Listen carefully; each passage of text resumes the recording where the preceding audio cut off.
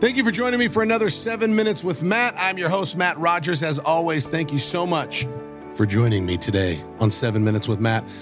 Today, I'm going to do something really simple. I'm going through my phone and I'm going to share some of my favorite quotes with you. So this is called My Favorite Quotes, and I'm just going to let them embed in your mind because some of them you'll love, some of them you'll probably not love, and some of them you might disagree with, or maybe I will change your mind. First one, life is short. Leave a legacy. For me, that one changes the way that I parent, the way that I love my wife, the way that I approach a job, which sometimes I freaking hate because things aren't going well. But when you start to think of and I mean, this is very simple stuff, like simple shifts. Like if you're a stay-at-home mom and you're just running errands for PTA or putting gas in the car for the week, whatever, when you start to think, life is short, I'm going to leave a legacy, you start to treat the person at the gas station different. You start living from an impact of impacting other people. And dude, I'm telling you, it's really fun. And it is actually an anxiety helper and a depression helper when you start looking like, I'm not just going to survive today, I'm going to leave a legacy. Because when you start thinking about leaving a legacy, it automatically changes the way you interact with other people. Whether you're at McDonald's, whether you're at a TJ Maxx or Starbucks, whatever, it changes the way you interact. So that's one of my favorite quotes. Life is short, leave a legacy. And then, of course, the easy one is when you talk about parenting your kids. How do you talk to them? How do you treat your wife in front of your kids? What do you say to your wife in front of your kids when things get hot and you're starting to fight an argument? You fight different. You argue different. And like my wife and I, we don't argue the same today than we did 15 years ago. It was much worse 15 years ago, but we didn't think the way that we think now. It's like we're growing up in all things. So that's one of the quotes that I loved. Here's a controversial one. Eli, you can chime in if you want. Controversial. How about this?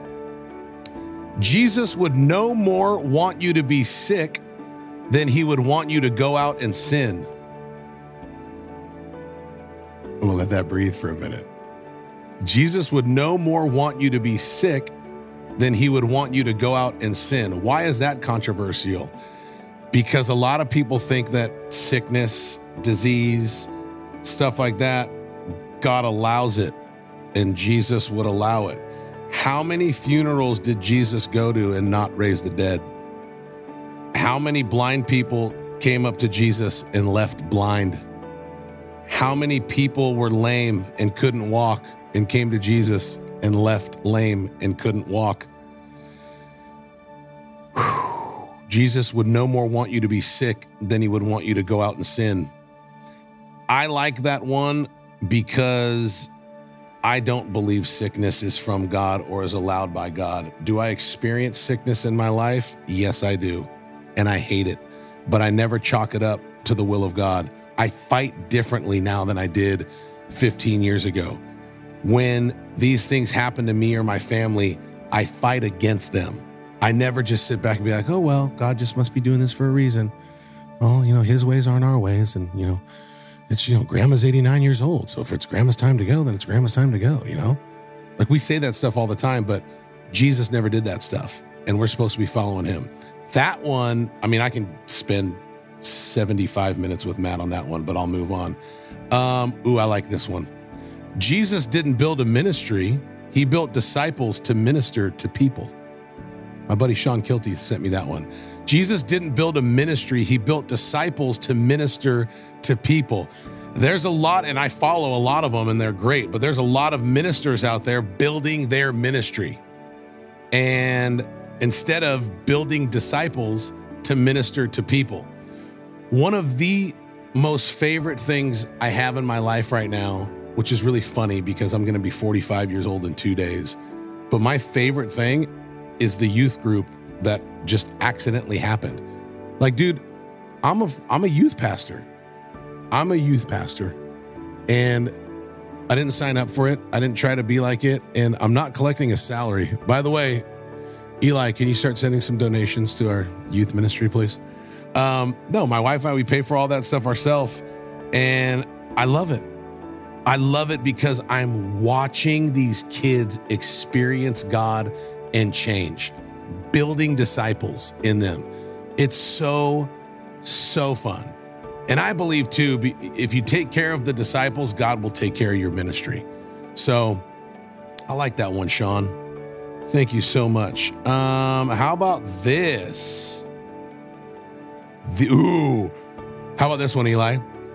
The only hope for stability and the only hope for sanity, the only hope for peace is masculine, virtuous men.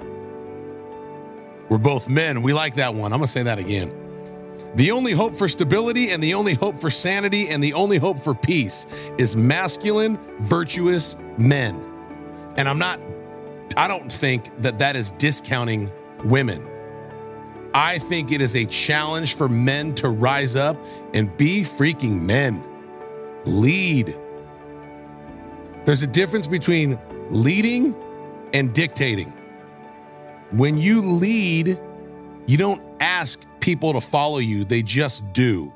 And if you're a good leader, people want to follow you.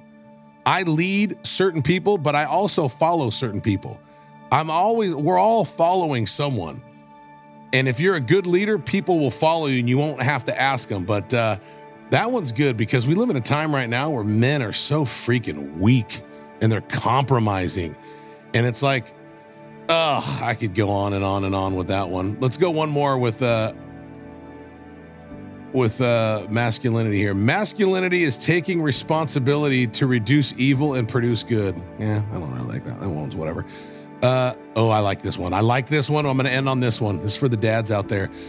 No culture will ever rise above the character of its men, of its fathers. No culture will ever rise above the character of its men. Ain't that the freaking truth? Look at the men that are reproducing right now. The crime, the rape, the weakness. It's because they didn't have a very good example. When you lead from character, I even posted this on my Facebook the other day.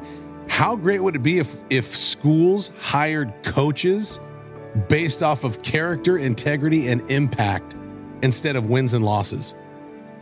Show me how you treat your wife, and I'll show you what your program is going to look like 10 years from now. Show me how your football coach treats his wife and his family, and I'll show you what your program is going to look like 10 years from now.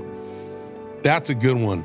No culture will ever rise above the character of its men and fathers. I hope that you have enjoyed this 7 minutes with Matt and some of my favorite quotes. And leave a comment below if you liked it, loved it, or hated it. And we will respond. We love you guys. Thank you for joining us for another 7 minutes with Matt.